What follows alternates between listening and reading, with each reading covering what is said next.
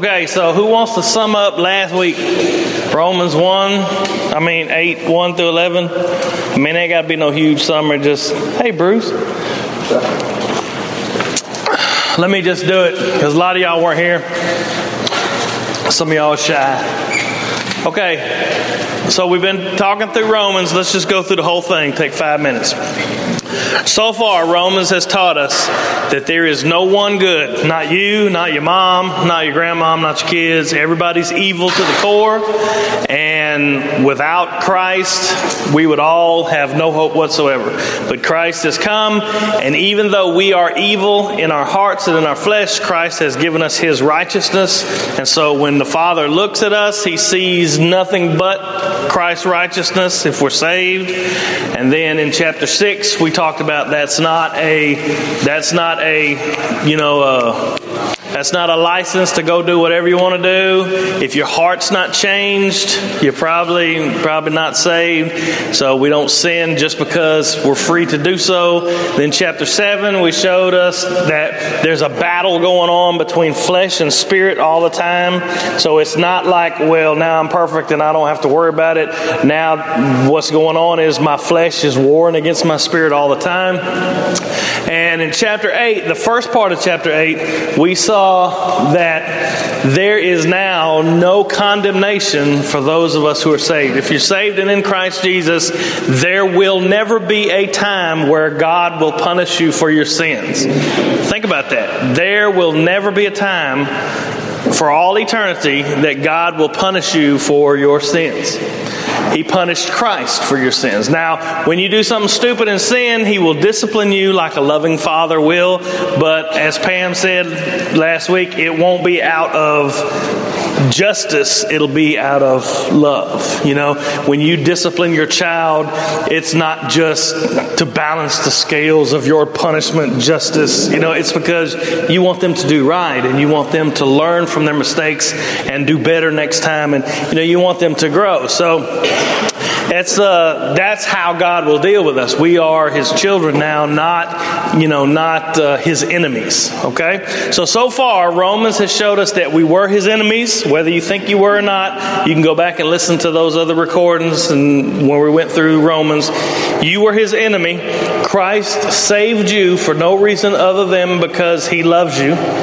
And because of that salvation, now you and God have a relationship with each other and are no longer enemies. But He looks at you and sees perfection. Okay? Any questions before we move on? This part, there goes Dana right there. Hey, when she comes in, look, when y'all hear that door, let's everybody just turn and look that way. Okay? Come on, y'all can help me out. Do that one thing for me. We just all going to turn and look. She just parked, so it'll be a minute. That'd be awesome. Won't that be awesome, Jessica? Yeah, that'd be great. Okay. So, I hope you like that recliner. Oh yeah, no, it's all good. She can sleep on her recliner. Let me read the last part of what we did last week, because this begins with therefore, so we probably need to get that in there. Romans 8, the last verse is, if the Spirit of Him, talking about God, that raised up Jesus from the dead, Spirit in you that raised Jesus from the dead, if it dwells in you, He that raises Christ from the dead shall also quicken or give life to your mortal bodies by His Spirit that dwells in you. It says, so if His Spirit dwells...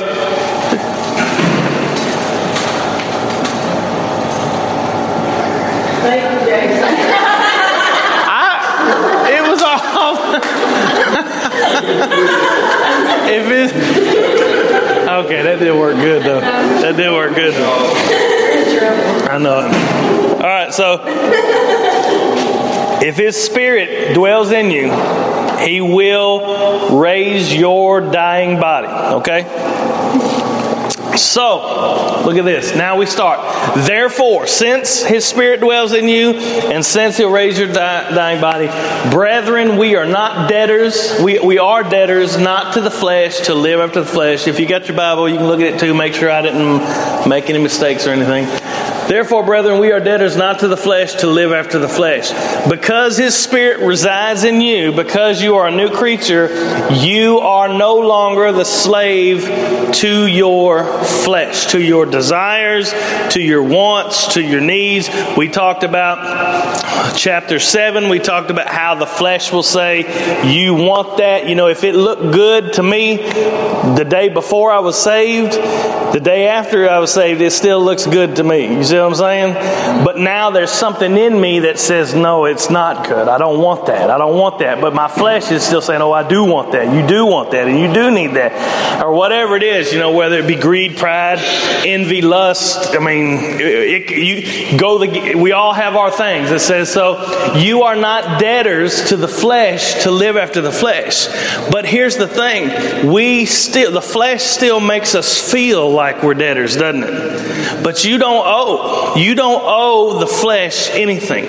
This is probably not a great way to put it, but a separation between who you are, and like a doctor can't cut you open and find who you are, you know, your personality, your desires, there's a separation between who you are and what your flesh desires, you know, whether it be, you know, to be lifted up, to be prideful, to be praised, you know, or you got the whole lust thing going on, or to you know, anger, jealousy, so, you know, all those things. There's a separation between who you are and all those things, because now in Christ, because Christ has saved you, you know those things are wrong, and you want to kill those things. You want those things gone, but it seems like it's a constant struggle all the time, because those things keep trying to come back, and you know, you maybe slip and fall and mess up into something, but then again you start over again.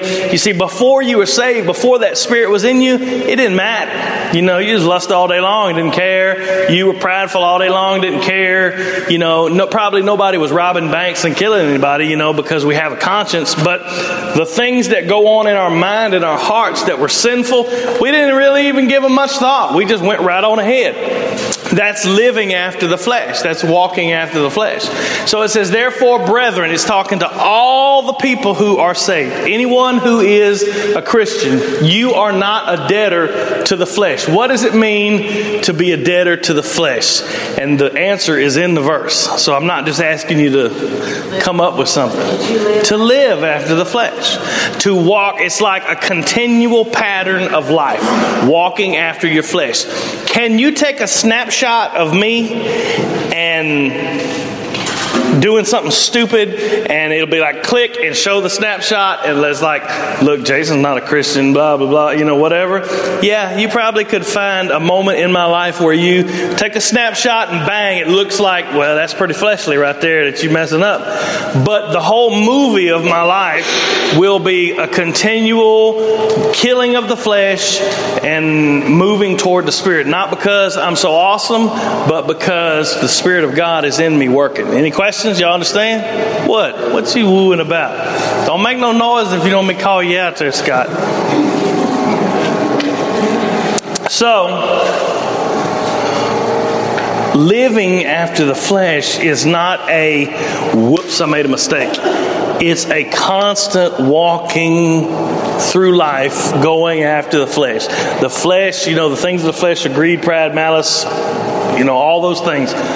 It's a constant daily exercise, going after the flesh. It says, why do you think... Well, let me just say, it says, therefore, brethren, we are debtors not to the flesh to live after the flesh.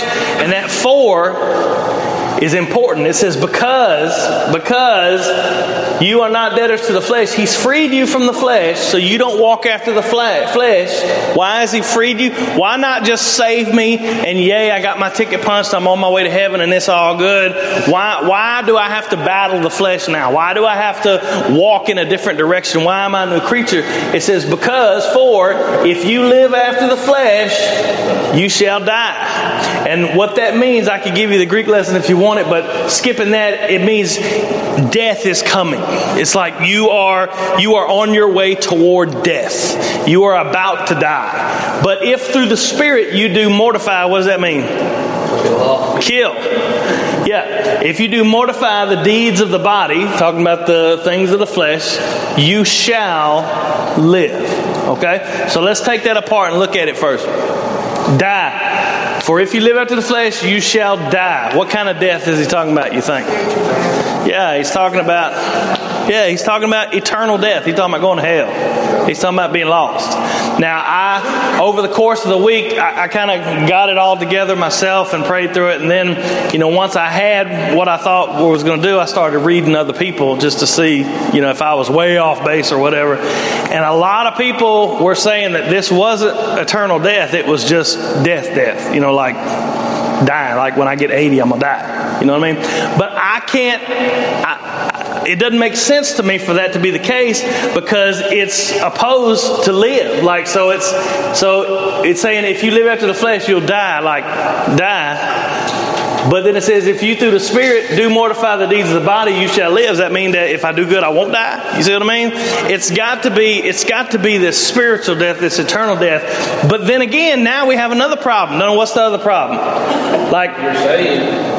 Yeah, doesn't it sound like, well, now you got to work to be saved? Doesn't it make it sound like that? So how does this work? How can we say, for if you live after the flesh, you shall die, but if through the Spirit you do mortify the deeds of the body, you shall live, when Paul has already taught us that if you're saved, there's no condemnation, and you can't lose your salvation, and you can't forfeit your salvation. So how do we see this verse?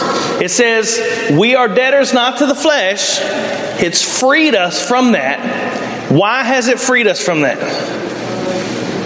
Because if you live after the flesh, you shall die. Notice the change in from we, it says we to you.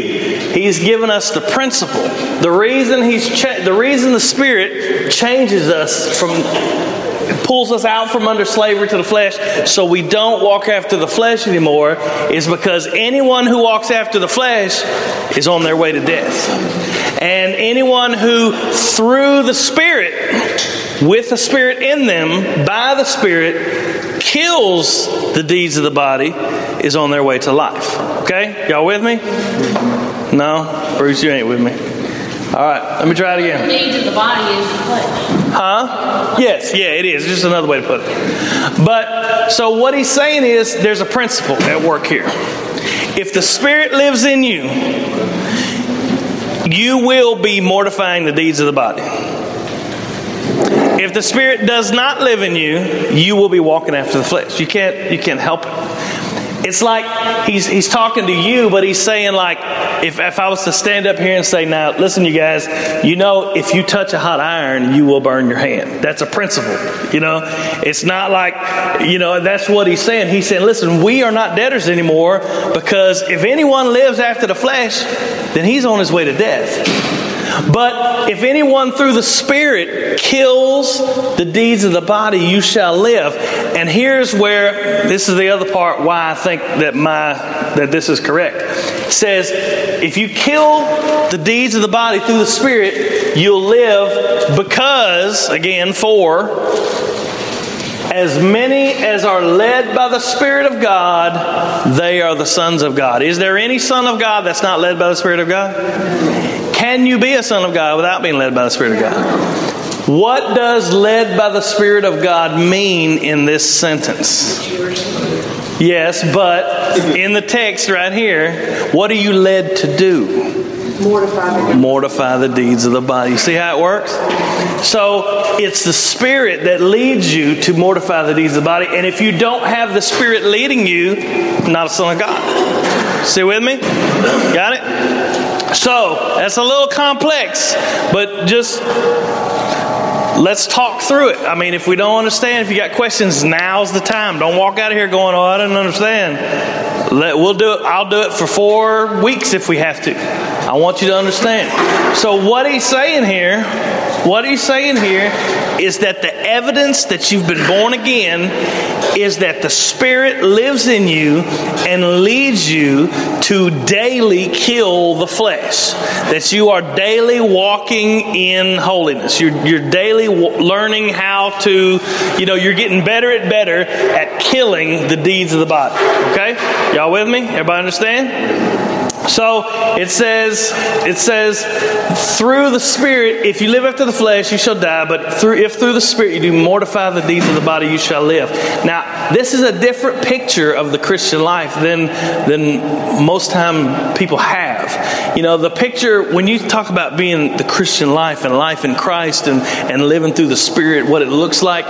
Sometimes it's pictured like I'm lying on the beach, and I got somebody feeding me grapes, and there's a cool breeze. And everything's wonderful, and it's just peace and happiness all the time. And the reality is, Paul's picture of the Christian life is one of battle. Yeah, it's a battle. It's a war. You have, from the day before you were saved, and all that time, you weren't in a fight. You were just walking right along with the flesh and just doing what the flesh wanted you to do, and you really didn't even realize you were doing it. That's just the way life is. You were just going right along. The day you got saved, He removed you from that flesh. And from that day on, you became a soldier in God's army. And what you're trying to kill is you. Does that make sense? Okay? That you are your enemy as you wake up in the morning is not so much, let me go kill the devil. It's let me kill my own flesh. I look in the mirror and that's my problem. See what I mean? I want what's best for me. I want what makes me happy. I want what I desire. I want, it's all about me. You remember Romans 7 when he was doing, it was I do this and I want to do that and I want it my way. The problem that we have more than anything else is that we are to battle ourselves, our own flesh, our own desires, our own sinful nature, however you want to put it. But that is the mark. That's the mark of somebody who's been born again. Okay? So, all these folks, and I got them all around me too, so I know you do too. All these folks that run loose talking about I'm a Christian and there ain't no battle against the flesh. They just walk right after the flesh, don't care nothing about the flesh, don't care nothing about pleasing God, serving God, loving God, doing anything, turning their life to try to stop walking after the flesh and start killing those things by the Spirit of God. Those people that do that, I can't say you saved and you not saved, but I can say that the Bible says that everybody who is led by the Spirit to mortify the deeds of the body is a son of God. And the people who are not, that are walking in the flesh, it says we do not, remember last week it's talking about we don't walk in the flesh anymore, but we walk in the Spirit. Those who walk in the flesh and not in the Spirit. Walking in the Spirit means that daily you are, it doesn't mean that, I'm perfect. It doesn't mean that like I'm just, I'm out there somewhere walking in the Spirit, some kind of, some kind of deal like that. What it means is that daily you are doing battle with your flesh. Paul puts two different pictures, flesh and spirit. Sin and evil and godly and holiness. Flesh and spirit, and they're warring against each other. You're walking in the flesh means that you're walking after all those things that you want. Doesn't have to be just murder and all those things. It could be something as simple as pride and lust and malice and that big long list that's in 1 Corinthians 6. Walking in the Spirit means that God has shown me His law. He's shown me what He desires of me. He's shown me by His Spirit that now dwells in me, and I have new desires that I want to follow His law. I want to do the things that He wants me to do. I want to keep His commandments. And that is when we walk in that pattern, we're walking after the Spirit, because it's the Spirit that revealed that to you. Okay? You remember when, before you were saved, it was like, you knew murdering was wrong and all that kind of stuff, but a lot of stuff went on in your life that you was just like, whatever, this is life. Everybody's doing it. This is how we roll, And then after you got saved, it was like, whoa, I can't do that anymore. You know what I mean? That's the Spirit showed you that. That change of heart doesn't come about by your decision or by your just, I think I'm going to do better today. That comes about when God changes your heart and the Spirit indwells you and it shows you, pow, look at all this. This is wrong in your life. This is evil in your life. And you start thinking, man, I'm a horrible person. And you start walking away from those things. You're walking in what the Spirit has shown your heart. Change desires, change wants. Y'all are real quiet. Everything okay? Y'all with me? Okay. So we're not talking about perfection. We're talking about the direction that we walk. See what I mean? Because if God, made me perfect right now, I wouldn't really need to walk in the Spirit because there's no battle going on. You see what I mean? I wouldn't need to be led by the Spirit. I wouldn't need to follow the Spirit because, hey, I'm not sinning no more. I'm perfect. So it's not like I'm never going to mess up again. That's not what he's saying. He's saying the way that you walk is led by this new spirit inside of you that desires godly things, that desires what he wants. I struggled with that for a long time about what it meant to be led by the Spirit. Does that mean I'm supposed to be listening to a voice that and there is a sense where God, you be sitting on a bus or something or sitting in a restaurant and God will just say, hey, you need to witness to that guy.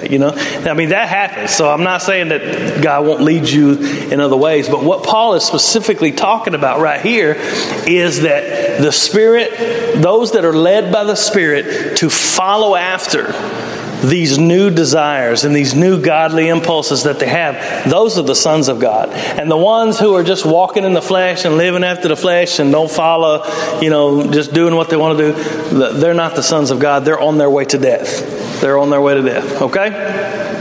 That is the evidence that you are a son of God, that you are walking in a new way. Okay? Not perfection, but direction. Y'all with me? Okay, let me get some coffee. That took a whole lot less time than I thought. Any questions or comments? Really? It's a bunch of y'all in here and you ain't got nothing to say? Okay. So, these next verses, 15 through 17, are going to show us the benefits of what it means to be a son of God. Okay, this is the evidence that you're a son of God. This is the benefits of a son of God. Okay? Don't yawn so big. It makes me think I'm boring or something. I have 15 people. Yeah, I know. Y'all was up late. As many as are led by the Spirit of God, they are the sons of God. 4, here's another 4. It's got to mean something. These 13, 14, and 15 all start with 4. So it's like he's building his argument. Because. For you have not received the spirit of bondage again to fear. Okay? When you were again to fear. When you were in the flesh before you were saved, the flesh was your master. Sin, remember Romans 6 said that you were slave to sin. And sin was your taskmaster. When it cracked the whip, you went. It was as simple as that. You had no choice. I say you had no choice, but you didn't even realize you were under its grip. You were just walking along thinking everything was fine when the reality was, you were under its grip and you followed it. When it grabbed you and said, you're coming with me, you went. It was a master, a slave master. The picture he's painting here is of sin and flesh, like standing over you, cracking the whip, just keeping you under hard service. But that's not the way. That's not the way that the Holy Spirit. That's not the way that you're related to the Holy Spirit now. It says you haven't received that same kind of bondage where you're afraid of your taskmaster. Oh, I'm scared that, he's gonna, I gotta do this. I can't live without this. That fearful, I got to have whatever this is that the flesh is trying to say that I need. It says, but you have received the spirit of adoption. You don't have the spirit of bondage. You're not under bondage anymore. You're adopted into the family. And whereby it's by the Spirit that we cry, Abba, Father. And I'll get to Abba in a minute. We definitely talk about that. But what it's saying is, you didn't just get out of the slave to the flesh line and get transferred over into the slave to God line. So I just changed one master for another master, and God is now over you, standing with a whip, cracking it, going, do this, boy, do that, boy, where it's like, oh, I gotta do right. And a lot of people live their Christian lives in fear because they're afraid that I'm not going to please God, and God's unhappy with me now, and if I don't just toe the line and I don't keep this level of goodness up, God's going to be unhappy with me. And they just live in bondage to fear all the time, like God's going to throw them out the family or something. But the reality is that was what your old master was like. That's not what your new master. Your new master is a father, and you've been adopted into his family. That word adoption is sonship. You have been brought into the family where God is not your taskmaster. He's not your slave driver. He's not the one cracking a whip over your head. He's a loving father that has brought you into his family. The picture I read this book one time about, it's a really good book, but basically the premise was the best leaders of men, the best, down through history, were just big buttholes. Just you wouldn't want to be around them. You know what I mean? Like, and that kind of personality made them, good leaders. And so one of the most famous examples is Steve Jobs. You ever heard of him? Steve Jobs. He's a guy he's dead now, but he started Apple and Mac and all that. If you have an anything, his company invented it. iPod, iPhone, whatever. And he was just notoriously just the big in the world, there's stories of, him just cussing out employees for the littlest thing, and people being afraid to come and talk to him because he was just such a to all these people, and just had the personality of a rock badger or something. It was just like I can imagine people walking into the office going, oh, I can't believe I got to have a meeting with this guy, and he's gonna be such a, and he's gonna, it's just so unreasonable and all this stuff. And that's how people view God. It's like, we're gonna have to go, and he's gonna tell me what to do, and it's gonna be hard. How am I gonna please him today? And I can't do it. When the reality is, when Steve Jobs got home, his kids, they weren't afraid of him. They would holler, Daddy's home, we're going to eat, or whatever, you know what I'm saying? So the relationship that you have to God now through Jesus Christ is not one where he's my taskmaster and he's just going to make me do this and make me live. No, the relationship you have now is one of father-child. He is my father. He's going to love me and care for me and do all for me. And when he does have to discipline me, it's going to be for love's sake, to correct me and to do all those things. Everybody see where I'm going? You got me? Any questions? Doesn't that seem good? Okay. All right. So, for you have not received the spirit of bondage again unto fear. The again means like you came out of bondage and were afraid of your master. But you haven't gone back into that again. You have gone into a family, an adoption. He adopted you as his son. And when, I don't know if, I guess I don't have much experience with it now, but in the days that Paul was writing this, if you were like a Roman and you adopted a son, or I guess if you were anybody who adopted a son in Jewish culture too, that son became your son. It's not like he's a secondary citizen. He's not a second class, like this is my real son and this is my, if you adopted a son, he became heir to all that you had. He owned all of your estate. He deserved all the benefits and all the pleasures of what it meant to be your son. And so what God is saying here is we have been adopted into his family. You are no longer, you're not a second class, citizen. You are what God, when God the Father, okay, let me slow down. Imagine what it was like when Jesus ascended to heaven, and for the first time after the crucifixion, after the resurrection, the Son walks through the doors of heaven. You know, the angels singing, or however you picture it, whatever. And the first time after the crucifixion, resurrection, that the Father saw the Son, what would He say to Him? How would He feel when He saw, you know, the Son had accomplished the mission that the Father had sent Him to do, and, you know, he was returning victorious over sin and death. He had redeemed the world. And how do you think the Father would feel? Yeah, he'd be proud of him. He'd be, you know, how would you feel if your kid did something? You know, yeah. And would there be any kind of critique like, well, Jesus, I mean, you did pretty good, but no, because Jesus never sinned. He only did the will of the Father. There would be nothing but joy, nothing but love and longing, and the same way that He looked at His Son is how He looks at the believer through His Son. You understand?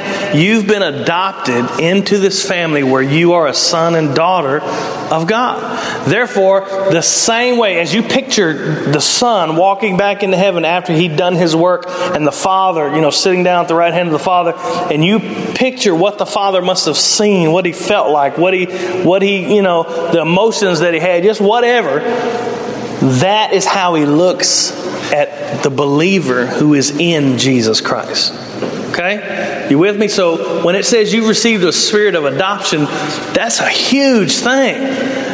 Because now you are a son and a daughter of God. And He sees you as perfect through Christ. Am I going to be perfect today? No. But in the Father's eyes, through Jesus Christ, I am perfect. I showed the kids in the Bible study at VBS, I was trying to get across the gospel to them, and I stood one of the kids up in every class, and I said, you know, they're going to stand before the judge. God is the judge. He's going to judge all your sin. And have you been perfect? And I mean, I get loud with them. I'm kind of, you know, like making, you know, very dramatic. And then I would say, what can this guy do? He's going to be punished. He's going to go to hell. There's nothing he can do. And then all of a sudden, right before punishment comes, Jesus steps in front of him and takes the punishment. So when the Father looks, the judge looks, he doesn't see the guy behind me anymore. He just sees Jesus. See? Perfection. So when He looks at Jason, when He looks at Dean, when He looks at Ed, He can look, even though I'm not perfect by any stretch of the imagination, but He can look down at me and He could say, this is my Son in whom I'm well pleased. The same thing He said of Jesus, He could say of me, not because I am, but because Jesus is. Y'all with me? So there should be no reason why a person should live their Christian life in fear. But there should also be no reason why a person should live their Christian life thinking that I don't have to do battle. I don't have to go to war. I don't have to, you know, it's not a bed of roses. It's a fight. And you're going to be fighting all the time. And sometimes it's exhausting. And you just want to say, like, can I take a break from the fight for 10 minutes? And the answer is no. That's usually when we mess up. But we haven't received the spirit of one who's standing over us like a taskmaster. We've received the spirit of one who we can call Father. Abba does not mean daddy. I hate that. I really do. Have y'all ever heard somebody say that? Mm-hmm. No? Okay, well, good. If you hadn't, don't worry about it. Like, I was a little confused in the text you sent out where you were talking about that. I'm glad you bring that up. Clarify what you mean. Well, there's a lot of... First, the word is only used 3 times in the New Testament. Twice by Paul, once in Galatians, once here, and then once by Jesus in the garden. No. Did anybody have that sheet? Yeah, I think it was by Jesus in the garden. But more than likely, this is the word when Jesus taught His disciples to pray. Like He says, you say, our Father. More than likely, this was the word that was used. So to say Abba Father is to be in close. We are in a close relationship with God. Like, for example, let me show you. In lots of languages, anybody speak Spanish or anything in here? Like a little bit. Is there a word in Spanish like a familiar you and then a formal you? See, a lot of languages have formal. Like if me and Blake are out hanging out, I'm gonna say, "Hey man, you gonna go over here?" And I would use a different word than I would talk to my boss and say, "Excuse me, Mr. Whatever, are you going to do this today?" There's a formal and informal. This is very informal, this Abba Father. A Jewish person would never, they don't even pronounce the name of God. They would never use this term. But Jesus showed us in the Lord's Prayer and in His own prayer in the garden that we are in such a relationship with God that we can call upon Him as our Father, as our Dad.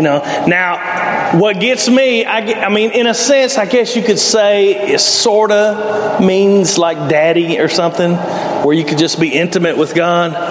But I hate the whole Jesus is my homeboy thing. You know what I mean? Like, and it gets into the we think of like kids today going, yo daddy, what's up? It's just very, very disrespectful. Like 50 years ago, how kids would do with their parents. That would probably be more, because the father was the head of the house, and father still is the head of the house, but the father in Roman days, the father could, it's just a whole big deal. But we have, I got way off right there. Receive the spirit of adoption, and it's by what that we cry, by what that we are able to be in this relationship.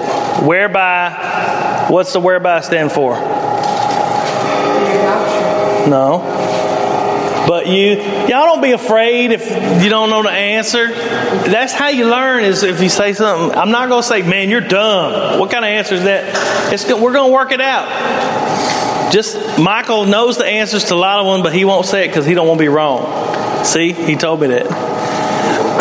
Okay, let's try again. But you have received the spirit of adoption, whereby we cry, Abba, Father. Because of the spirit of adoption. Right, because of the Spirit, the Holy Spirit. Is that what you said before? I said adoption. Oh, okay. There was a purpose. It's by the Spirit that we cry, that we're able to have this relationship with Him. And the Spirit itself should be Himself. Itself and Him, it and Him are the same in the Greek language. It's just translation. Spirit Himself beareth witness with our spirit that we are the children of God. How does the Spirit bear witness with our spirit? It's in the text. By the spirit of adoption. But how do we know that the Spirit itself is bearing witness, is testifying to our spirit, is telling us that we are children of God? Huh? Through the battle that we got to fight in flesh. Okay. Read it from the text, from 12, 13, 14, or 15. It's in one of them verses.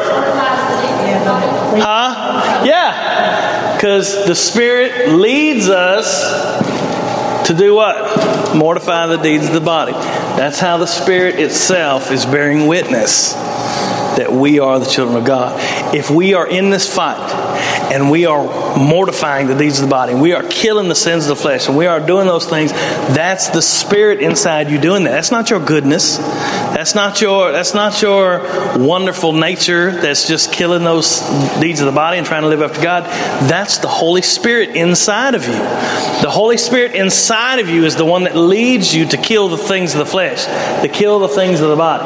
Okay? The Spirit itself bears witness to our spirit, or with our spirit, that we are the children of God. If the fight is going on, if the war is taking place, then that's the Spirit telling you, hey, you are the child of God. Remember maybe it wasn't last week, but the week before, we said that the battle is evidence of the victory. Because if you weren't victorious over sin already and in Christ and on your way to heaven, there wouldn't be no battle going on. You'd just be rocking right along. Everything would be fine. So he's showing that to us again. The Spirit The Spirit, you are indebted to the Spirit who leads you to kill the deeds of the body. And this is how it bears witness with your spirit that you are. This is how you know that you are a child of God. So sometimes, and the reason this is important, because sometimes you get into this battle and and it feels like I'm going 2 steps forward, 3 steps back, 2 steps forward, 3 steps back, and I can't seem to get a hold of, I want to defeat this thing, and it seems like the thing keeps coming back, and as soon as I feel like I've defeated it, here it comes again, and I got to fight it again, and after a while you get frustrated, and you start thinking, this war that's going on in me, I'm supposed to have already defeated this thing. I mean, is God left me? Am I not doing what I'm supposed to do? And sometimes the war that goes on inside of us makes us think, well, something's wrong. But the reality is, if the war is going on, then something's right. See what I mean? Something's right going on. The war is the spirit inside of you warring against your flesh. And that's what it does with all the children of God. Because for as many as are led by the Spirit of God, they are the sons of God. Okay? So sometimes the war can make us feel like something's wrong, but the reality is that's the Spirit testifying that you're His. And if you're His, that war is going to go on inside of you, spirit and flesh, to the day you die. So there ain't no stopping it. So what it's saying is, if the Spirit itself bears witness that you are the child of God, if you're children, then what? Then heirs. What does heir mean? Yeah, you're going to inherit what God has. Heirs of God and joint heirs with Christ. I love that. Joint heirs with Christ. That means what we talked about earlier. The way that the Father looks at Christ is the way that He looks at me through Christ. What Christ inherited, the glory and all those things, He gives to me because I am in Christ. Okay? And so we are heirs. If we're children, then we have an inheritance that's incorruptible, undefiled, reserved for us in the heavens. That's 1 Peter. We have a down payment of the Spirit guaranteeing that we are inheriting His glory. We are inheriting His eternal life, and that everything is okay. If so be, He says, you are heirs and joint with Christ. If so be that we suffer with Him, that we may also be glorified together. Now, you need to understand that there's a war going on inside you, but there's also a war going on in the world. And God didn't call you not to suffer. He called you, like, people are going to hate you and all those kind of things. But I hated ending on this note to say, like, oh, now we're going to suffer. Because the very next verse says, the suffering that we're going to endure, it's not even to be compared to what's going to, So don't let ending on this verse make you think, oh, now, I know I got to suffer. Because Paul's very next sentence says the suffering that we're going to go through here, it's nothing compared to what we're going to be, what's going to be revealed in us. Is there any questions? Y'all with me? Did that help anybody? Yeah. And I was going to tell you, since we started this study on Romans, taking this, Brother Eddie has been hitting a lot in his sermon, coming back to Romans, a lot of what we've talked about anyway. A lot of Christians out there from carried it down in here. Yeah. Not just there, throughout my whole week. There's been a lot of bits and pieces and all seem to come back, so it's kind of like working on the roots of the foundation. Yeah. And this one right here, this is why I slowed down. Usually we go a chapter at a time and we kind of race through it, but I slowed down at chapter 8 because this is so important for your life. And so many people come to me with questions about, just doubts and fears about, am I doing what I'm supposed to be doing? What about this Christian life? How is this, all this stuff going on?